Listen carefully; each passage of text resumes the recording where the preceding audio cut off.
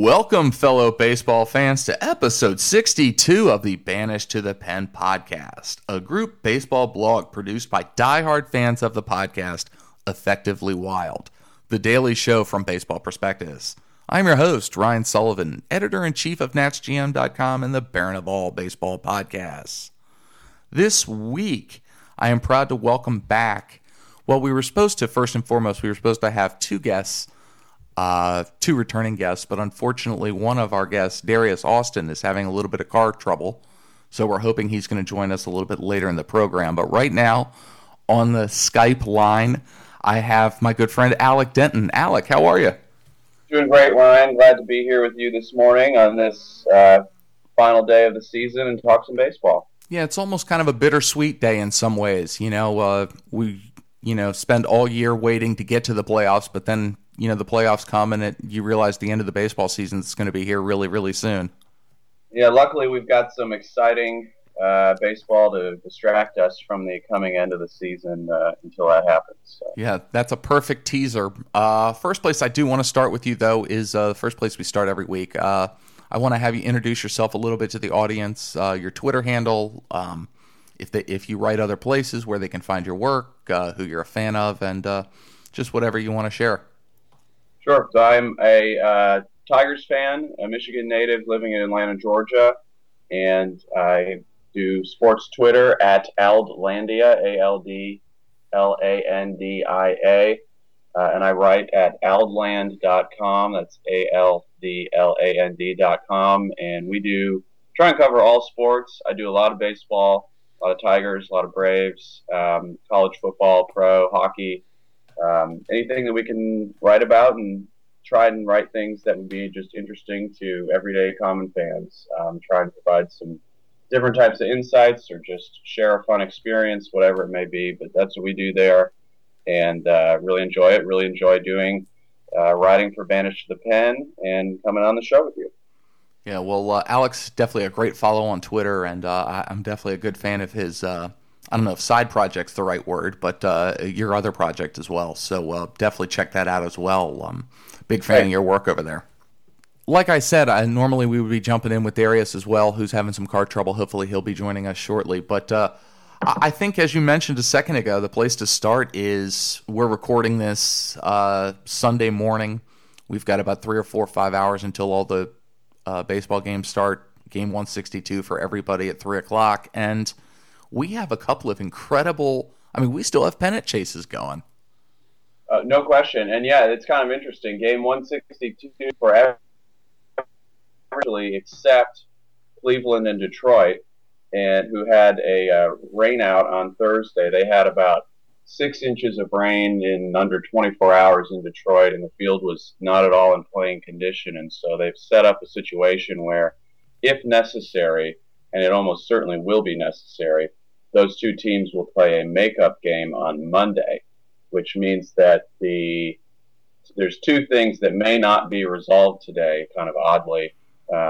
One being for Cleveland, and the other American League divisional winners, the home field advantage situation once the divisional series begin later this coming week. And then Detroit and I guess Toronto are unclear as to whether they will in fact clinch the second wildcard spot. So really a lot still up in the air today. Yeah, so I think if I have it correct, Detroit needs to win today against Atlanta, and one of Baltimore or Toronto needs to lose. For the Tigers to get in, that's right. And there's Evan Woodbury is a new beat writer on the Tigers scene. He writes for MLive, and he set up a really neat just sort of chart as to what the different outcomes are. And so I'm going to borrow from that right now. And just, as you said, the Tigers have to win today if they want to have any shot at it. And they also need one or both of Baltimore and Toronto to lose. In all likelihood, that will then force the Tigers to win again in that makeup game on Monday. And then that just ripples out into numerous tiebreaker situations. But that's as far as what to watch today, if folks are listening to this on Sunday before the games, that's kind of the basic lay of the land in terms of who's going to represent the American League in that wild card game. So help me, because I'm sure as a Tigers fan, you've done the math, but what happens if they win today, we get a loss, and then they win Monday? How much, or how many games, or how much baseball are we going to see of the Tigers before they even play a playoff game? Yeah, I think they could get into a situation where then there's a three-way tiebreaker with Detroit, Baltimore, and Toronto for 2 wild card spots. And I guess there's some scenario that weights who has home field, so they could have to travel. Basically, they could play beginning Monday, which would be, that game would be in Detroit against Cleveland. Then they could travel to either, I guess, Baltimore or Toronto Tuesday. And then I'm not sure that they could anyway. In other words, they could play, I think, 5 games in a row in 5 different cities if they then went on to make the wild card, which might have to be pushed to Friday. So I don't know, but it could be a very wild week. Wow. I can't even imagine playing 5 games in 5 cities in 5 days. No, I think it would be totally nuts. But as we talked about before, this is the time of year where you just want to keep playing, and I know that. I mean, that would be a rough schedule. But they're going to be, whoever's doing that, they're going to be riding a wave of wins, and this is the time of year when you just want to keep playing. You can extend that season by even one more day. I mean, that's what it's all about. Yeah, that's true. And it feels almost like a really bad movie, like a sequel to Major League or something. Okay, now we just keep winning. All right, where are we now? I don't even know what city we're in. Right. All right, well, give me your take a little bit on, let's talk about the teams that have clinched a little bit Sure. so far. Your thoughts on Texas and Cleveland, and a little bit on Boston the same. Yeah, Boston looks really good, and as I think about it, I probably like them the best in the American League, although, again, viewing things from a Detroit fan perspective, Detroit's had a lot of success against them, but Boston's just had a lot of success against everybody else. Very balanced, a lot of strong young talent that has finally materialized and come on for them in a big way. I think Cleveland, everybody knows they've got good pitching at the top anyway, and that's what you need in the playoffs. It reduces. Playoffs are about pitching, but they're not about pitching depth, at least in terms of starting pitchers. And so I think they've got some arms they could ride. The rest of their team, though, I think has a lot of weaknesses. And Texas, similarly, I think Rob Maines, who has done work for us here at Banished to the Pen and now is spending a lot of time on Baseball Prospectus, which is really neat. I believe he has taken a lot of look over the last couple of weeks at luck and the ways that luck has played into the successes or lack thereof for a couple teams, including Texas. I think he's also looked at San Francisco in that regard. But Texas seems to have been very lucky in a lot of ways this year. A lot of wins in one run or close games. So it's hard to know when they're facing tough competition, what is really their true talent level. Are they really a 95, 96 win team, or are they something less than that and have been the beneficiaries of sequencing and other circumstances that may not bear out when it comes into the playoff series? Yeah, and I think all those 3 teams that you just mentioned have flaws. I mean, how good is the starting pitching for Boston? I mean, I know they spent the money for David Price, but he's been good, not great. The rest of the staff has some question marks. Porcello, how great is he? I know he's had a great year.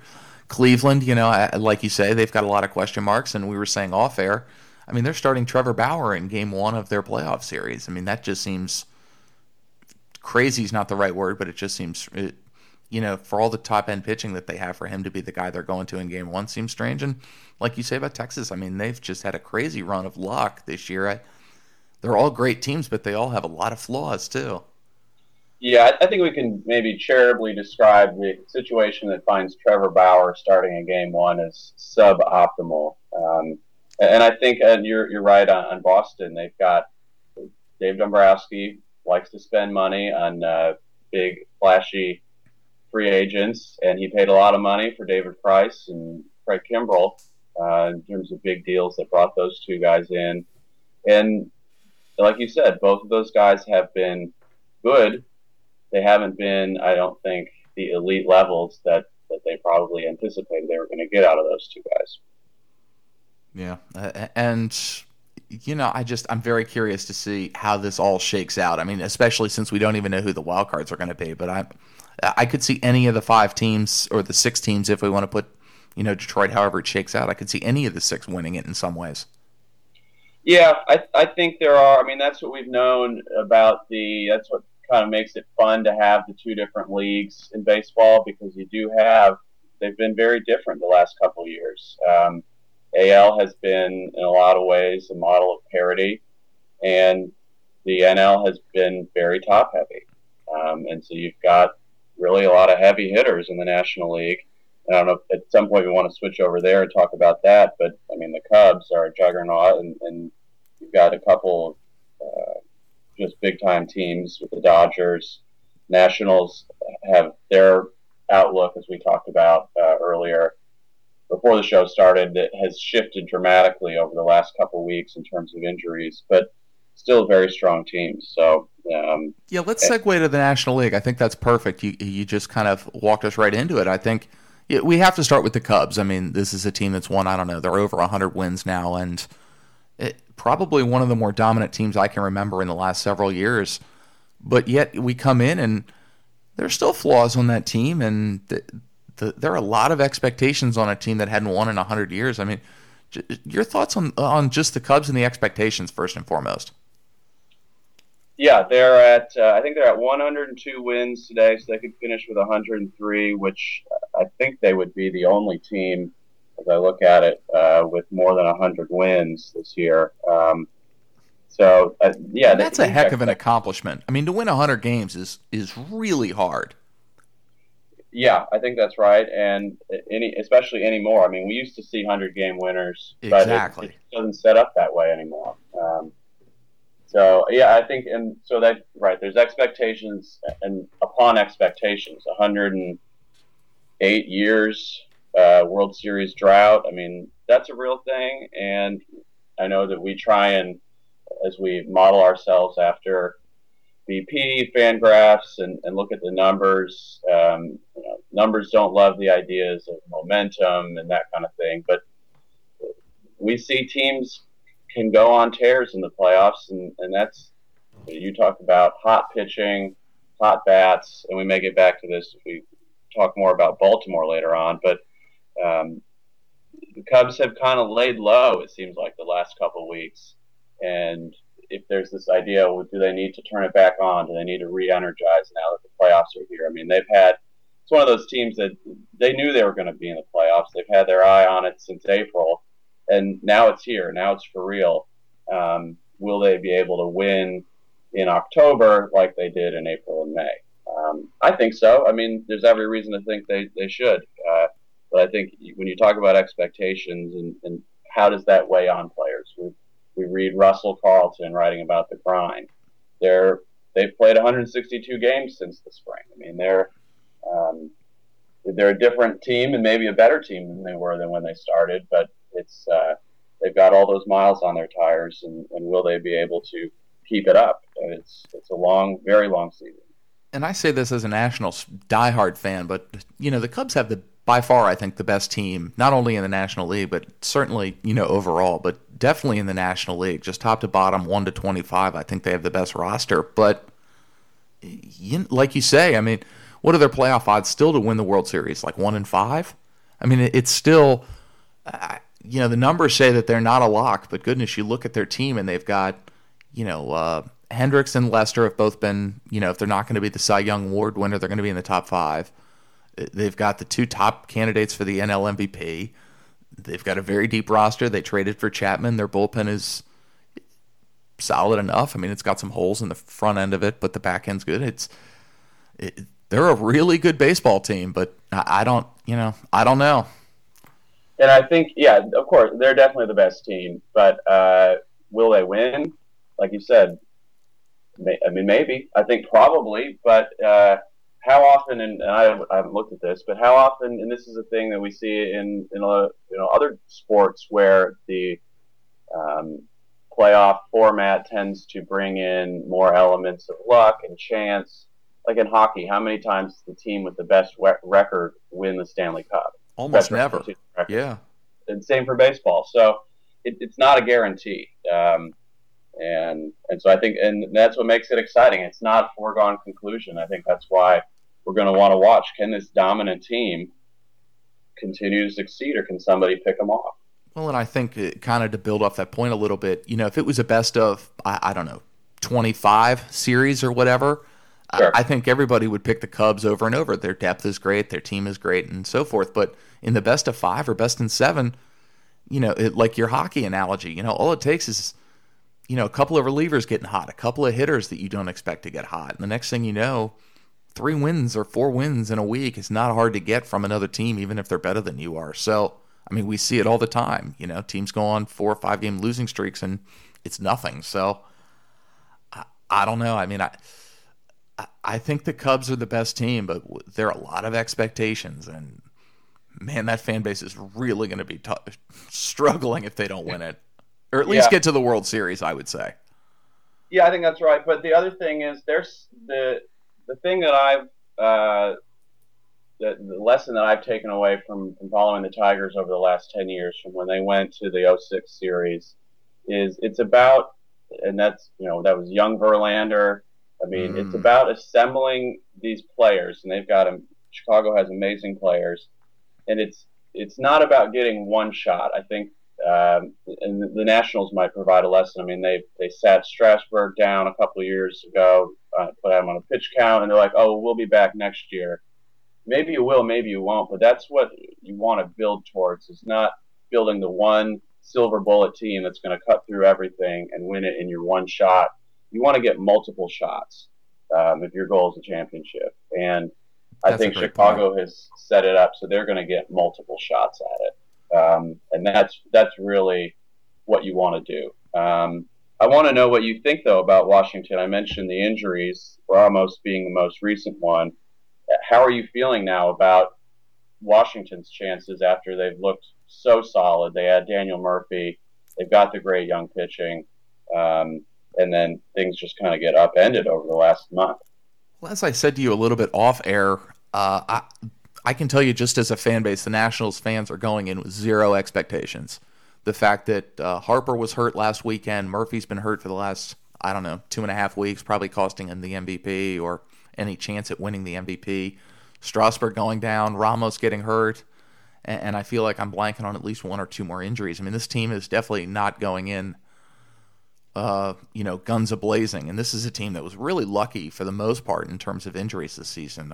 Every team has a few, but they stayed pretty healthy for the most part. And now, we have no idea who's going to start a Game 4 in a playoff series. We're trying to bring back Joe Ross or piggyback him with a Ronaldo Lopez. So there are not a lot of expectations, but then again, the fact that they have home field against the Dodgers is a big advantage. The Dodgers are terrible on the road. They're outstanding at home, so that's a big advantage.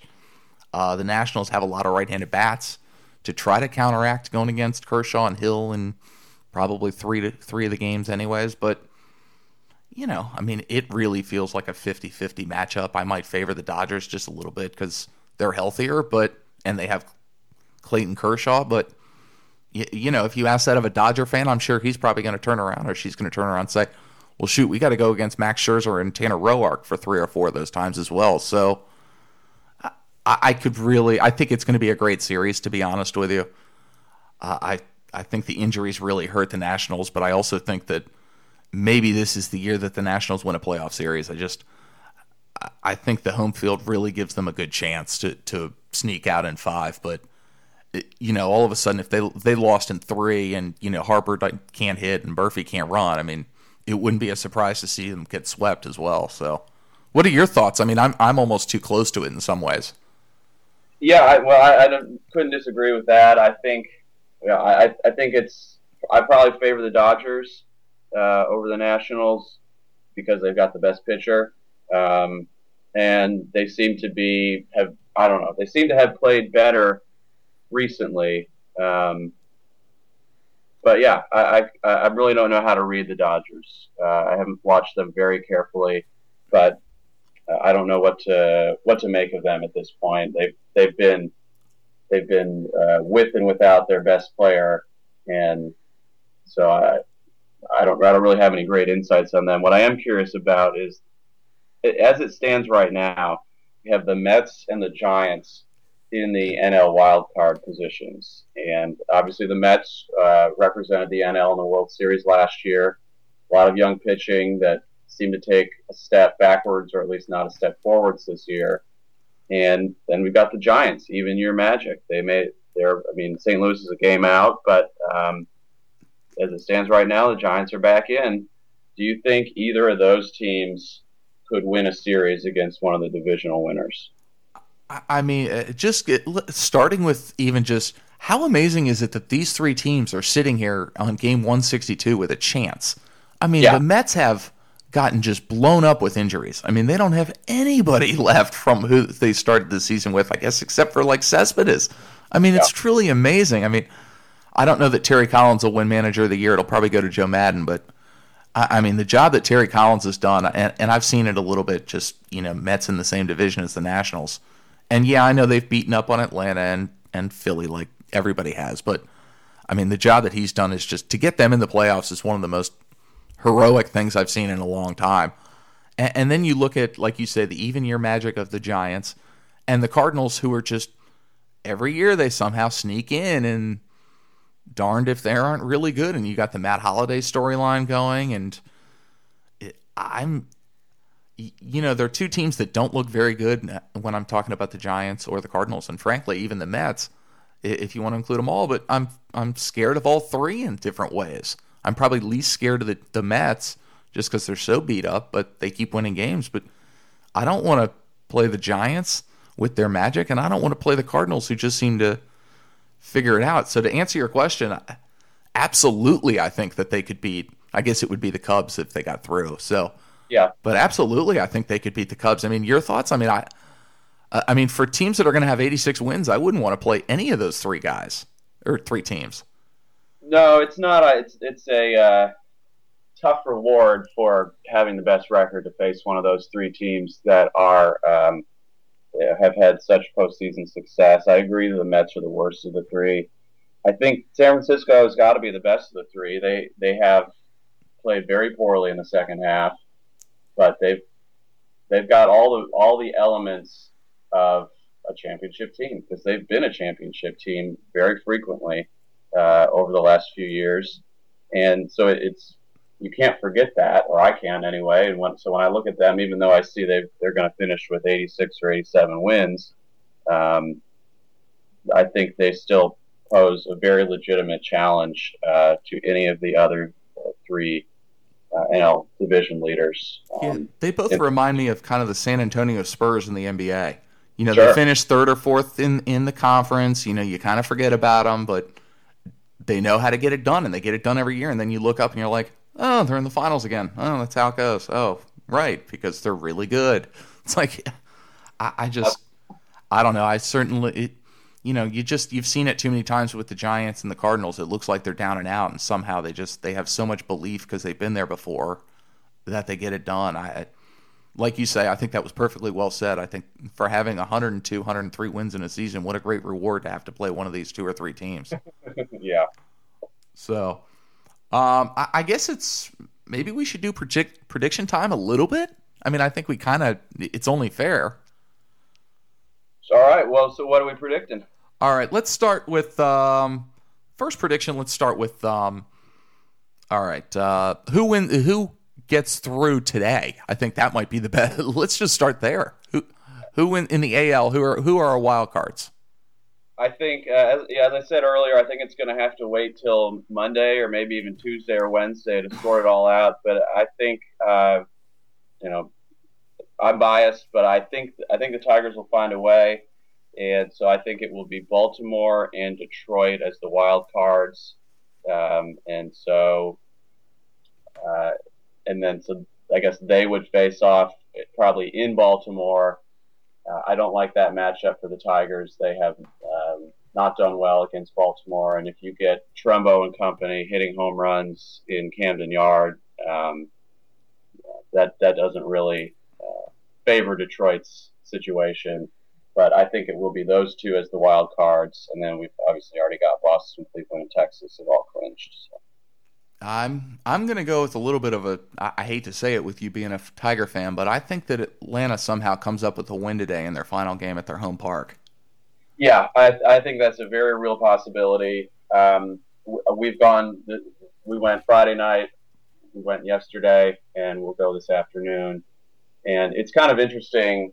This is a sidebar in our prediction segment here, but to watch these final three games, to watch how the crowd has built over the first two nights, and I imagine a huge crowd today is what I expect will be. And Friday night, it was really, we were sitting out in left field, and a lot of Tiger fans. The place was not sold out, but it was the biggest crowd I had seen all year there. And for obvious reasons, the team being terrible, the Braves, that is. And but Braves have been excellent in September and leading into October. And then last night, even bigger crowd and extremely pro-Braves crowd. And it helped that they were winning rather than getting sort of punched in the mouth with a couple first-inning home runs as they did on Friday. But I expect it to be a very big, very pro-Braves crowd for the final game.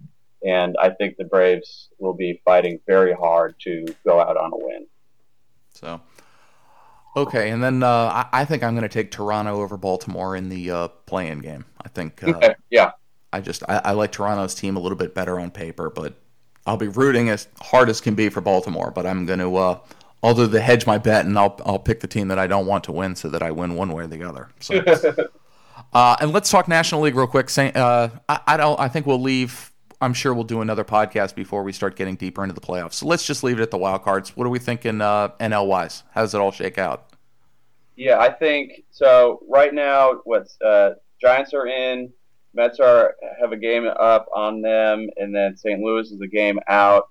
They play Pittsburgh today. Giants play the Dodgers. I think they hold serve. I think the Giants will be in. I think the Cardinals will be stuck on the outside looking in. Yeah, I think it's going to. I hate to sound so lame, but I think it's going to play out chalky as well. I think it's going to play out the exact same way. So who do we have winning the wild card play-in game? Give me the Giants. All right. I'm going to take the Mets. I don't know why. I'll just be different. I'll take the Mets. Well, no, I mean you watch a lot more NL games than I do. Mets were they right there in the World Series last year. I think that'll be a good pick. I mean, so who? I would just pay money to see Syndergaard versus Bumgarner if that's what it ends up being. I mean, that would be, get your popcorn ready and sit on the couch kind of stuff. I mean, that would be 2 of the 5 best in the National League, easy. Heavyweight matchup right there. Yeah. So, all right. Well, I think who would win? So who do we have winning the wild card game? Did we already answer that? I've got the Mets. You got it. Never mind. Pardon me. So, all right. I think that's a good place to maybe try to pause it, and we've got another topic that I want to move ahead on. So, okay. And now we are proud to welcome in to the show, as I mentioned a little earlier, off car trouble. We have Darius Austin now. Darius, how are you? First and foremost, how are you? Yeah, I'm doing okay. Things could have gone better with the car, but apart from that, I'm great. Thank you. Well, I'm glad we could get you in, and I'm glad you were able to resolve those issues, so to speak, and still join us. So I'd love to give you a spot here to introduce yourself, where you're from, your Twitter handle, and everything else, just for those that may not be acquainted with you. Okay, for those who haven't already picked up on it, I'm obviously not American. I live in the UK in North Wales. It's a bit of a different perspective I'm coming at baseball from. I'm on Twitter at DariusA64. On the topic of the UK baseball fan thing, I have been doing some stuff lately with a site called Bat Flips and Nerds.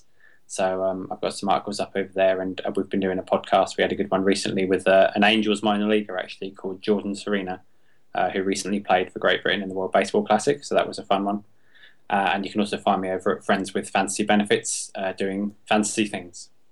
Yeah, definitely check him out on Twitter. And I've caught, I think, one of your episodes of your podcast, and it wasn't the one you just referenced, but big fan of the show so far. So definitely keep it going, and congratulations and all that good stuff. Cool, thank you. Yeah, it's nice to have some other British fans to talk to about baseball, because usually I'm talking to Americans, so it makes a change for me. Yeah, I think the last time we had you on the podcast, you were doing your pieces about actually coming to the United States and watching a game in person for the first time. Yeah, that's right. That was actually the guys from that site heard me on the podcast and said, we'd really love to have you doing some stuff for us, because we don't hear many British people on podcasts. So that was kind of how that got started.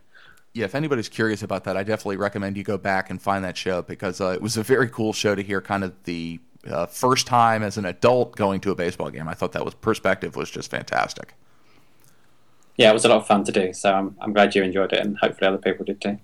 Well, unfortunately, the topic that we have on our plate right now is not quite as fun as the one that I just mentioned, but I did think that it would be remiss if we did not mention the Jose Fernandez passing situation. I don't even know the right way to say it, but just the tragedy, I guess, is maybe the best word. I haven't really written about it or talked about it, but I felt compelled that I wanted to say, kind of talk about it on air a little bit, but I think first place is just, I'll lead off with either one of you who wants to start, but just kind of your thoughts on the whole situation. Maybe we'll tag in Darius, because you're just getting in here. Yeah, it was obviously an incredible shock. I couldn't really believe that I'd read it. I sort of started to get a couple of alerts and things come through, on tweets, and a couple of things I saw on email, the MLB.com and that kind of thing. And at first I thought, oh, I must be reading this wrong, that he died. I couldn't believe what I was seeing. And it was obviously a horrible thing to realise that wasn't the case. And I think everybody found it incredibly difficult that day, trying to come to terms with it, because it was so sudden. Just really came out of nowhere, obviously. And for somebody, as so many people have said, at that stage in their career, with so much potential to be taken away, was really unprecedented almost.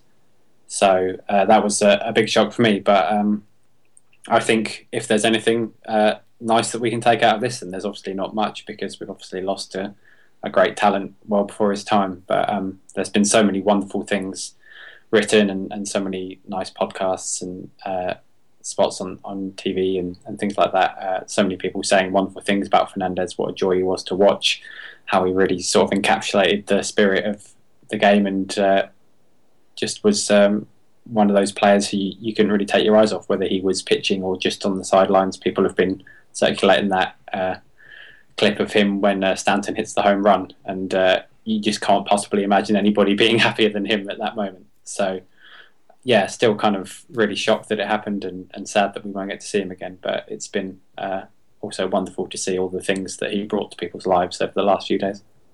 Yeah, very well said. Alec, kind of same idea? Yeah, perfectly encapsulated, Darius. And I think it's been, there was the initial still shock at the suddenness of the way it happened here in the U.S. on the East Coast, waking up, sort of getting that be the first news that hit you in the morning, and kind of being confused, and is this real? As you said, am I reading this right? And then, but what has been so impressive is all of the sort of the testament to what a great life he lived, and a reminder of how great baseball can be to a community and to the people who play it, and what it really is to see guys who just love the game and who play the game with that joy. And to read about the connections that he had in his community, seemed like he was just an absolutely perfect fit in South Florida with his history coming over from Cuba, and just a loving person to his family. It is heartening to read and inspiring, and also just a reminder of how much was lost in one young man. Yeah, well said, both of you guys. I mean, I woke up last Sunday, actually a week ago, basically, to now, and with the news going across SportsCenter that Jose Fernandez had passed, and I mean, my first reaction, honest to goodness, was it the old shortstop, Jose Fernandez, who was, more 40, 45 my age. That was my first thought. And second thought was just, I kept repeating just over and over that I won't, for the editing process, use the words that I was using, but it was a lot of four-letter words just over and over. I mean, I was really crushed by this. And, I lost my mother a few years ago, kind of tragically. And so that really changed my idea of what, life and death and things of that nature, and caring about, who, I guess the way I'm trying to say it is, it's really hard for me to feel terrible now about somebody that I've never met passing. But this really, I mean, for many hours on last Sunday, and still in some ways has me just kind of stunned. The young man, came over, from Cuba and saved his mother and came over and fulfilled his potential and was just this wonderful young man. And yet, it was really crushing. And the other thing that kept coming to me was just this feeling of what if. And some of that is just, I fancy myself a scout or, a baseball guy, what have you. And we always get the answer to whether a baseball player's, did this guy work out or did he not? I mean, normally you get the answer. And I guess we did with Fernandez. I mean, he became great and one of the top 5 pitchers in baseball. But we never really found out how great he could have been for a sustained amount of time. I mean, he came up, he was great. Then he had the Tommy John. He came back on an innings limit. Then this year we kind of saw what he could be. And we never really saw him for a sustained 3 or 5 year period be the best pitcher in baseball. And it's just that feeling of what if to me is so sad, unfulfilled potential, unfulfilled whatever. But I'm overwhelmed with the sadness of that to a large degree. And obviously for his family. And I mean, I think his girlfriend or his significant other is pregnant with their child. I mean, it's just, it's so sad on so many levels. It's really awful. Yeah, I think he said that the start he had the week, I think it was the Tuesday start, was at 8 innings, 3 hits, 12 strikeouts. He said that was the best start of his career to his teammates. And it was a lot about it, like you said, did feel like so many things were sort of, going right for him, as it were. And then for it to all be taken away so suddenly was really devastating, and really felt like he was kind of reaching the pinnacle of what he could be. Yeah, I'm pretty sure that start was against the Nationals. I definitely watched it, and he couldn't have been better. I mean, really, it was 8 innings or something, like you said, 3 hits, and he was just dominant. And just seeing him hit the home run and laughing around the bases, and when he would give up a home run and somebody would pimp it a little bit, so to speak, he wouldn't get an attitude about it. He was everything that was right about baseball, and I don't know. There's so much I want to say, and there's so little to say in some ways. Yeah, I love that clip you talk about. He just respected the talent of everybody. Like, he knew he was great, but he knew he was playing with great people. And I love that one where he snagged the comebacker from Tulowitzki, and he's like, "Did you just catch that?" And he's like, "Yeah, I did." And he's like laughing at him. I mean, pure joy, excellence. We've seen guys who seem to have senses of humor. We've seen guys who are extremely good, and he was that in one person, and of course much more. But that was one of the many things that made him so fun to watch. And it's devastating. I mean, I hate to say it this way when people's lives are affected and everything like that, but it devastates the Miami team, the franchise, and everything else. I mean, the attendance would go up 30 or 40% when he would pitch. I mean, he was the I don't know the way to say it, the superstar Cuban player down in a heavily Cuban community down in Miami. I mean, it was the perfect fit and the perfect storm of everything. And then, just so quickly to see this, unfulfilled talent, but also wonderful personality. Just, it's selfish, but we don't get to experience that for the next 10 or 15 years. And that's the sad part, for us, not for obviously for, real world things. Yeah, I mean, I think like you said, it does feel like there are so many things to say about it, and yet nothing we can say is almost good enough, as it were. That nothing's going to make a difference, obviously. So, yeah, I'm not really sure what else to say about him. I think there have been a lot of wonderful things said already, and it's been nice to see all the sort of the highlights, the Tulowitzki moment and the home run and all of his celebrations, and that the picture with him watching the fireworks even.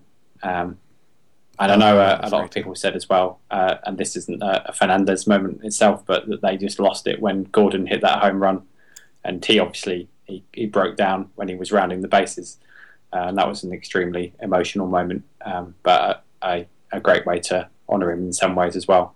That was a great line that Dee Gordon had. He said something to the effect of, if you don't believe in God, you better start, because I could never hit a ball that far in my life. Yeah, he really crushed it, didn't he? And I think Cologne gave him an easy pitch to hit, but yeah, there was something extra behind that one for sure. Yeah, that was a great moment, and it has been nice seeing the Marlins really come together for him. It's been sad, but it's been great to see in that way as well. Guys, I don't really know where else to go from here in that respect. I don't know how to transition off that topic or to really touch on much else. So maybe this is a good time for us to just kind of wrap it up for the week and call it a day. Darius, we didn't get you for a long time, but we definitely got you in, and I'm glad we got your take on the Fernandez situation.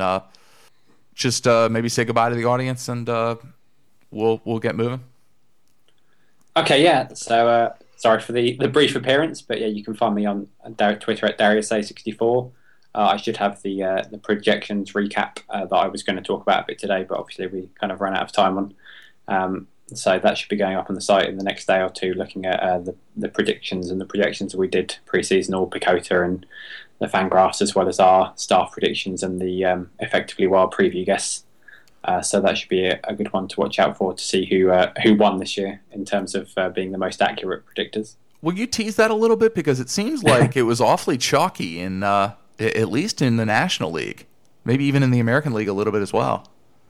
Yeah, I will say that I think we do have somebody. Last year it was actually the Effectively Wild guests who had the most accurate predictions.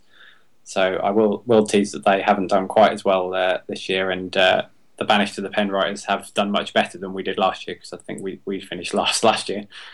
So I'll leave that as a tease, but I won't say who won just yet. I really hope I participated in this, because I feel like I did, and I can't find where my predictions went. So I really hope that they were there. So anyways, I'm looking forward to that piece. And Darius, thank you for joining us, and I appreciate you, getting over your car troubles. I'm glad everything's all right, and I'm glad you could join us at least for a little bit anyways. Yeah, no problem. Thank you for having me, Ryan. Alec, kind of the same thing. Say goodbye to the audience and all that good stuff. Yeah, really nice to be on with both of you this morning. You can find me, if I'm not at Banished to the Pen, at aldland.com. That's ALDLAND.com. We cover right now a lot of baseball, but also we'll try and touch on all the major sports, football, pro and college, hockey, basketball, and everything. And so if you want to check out some more sports writing, you can find it there at aldland.com, also on Twitter at aldlandia. And again, just a pleasure to be talking to both of you, Ryan and Darius. Yeah, thank you both for joining me on a Sunday morning. I'm really looking forward to this day 162 of the baseball season. I can't wait to park myself in front of the TV at 3 o'clock and see how all the playoff scenarios shake out and everything else. Hopefully, maybe we'll have some baseball tomorrow as well. That would be even better. But thank you guys for joining me, and I do appreciate you guys coming on. Thanks, Ryan. Go Tigers.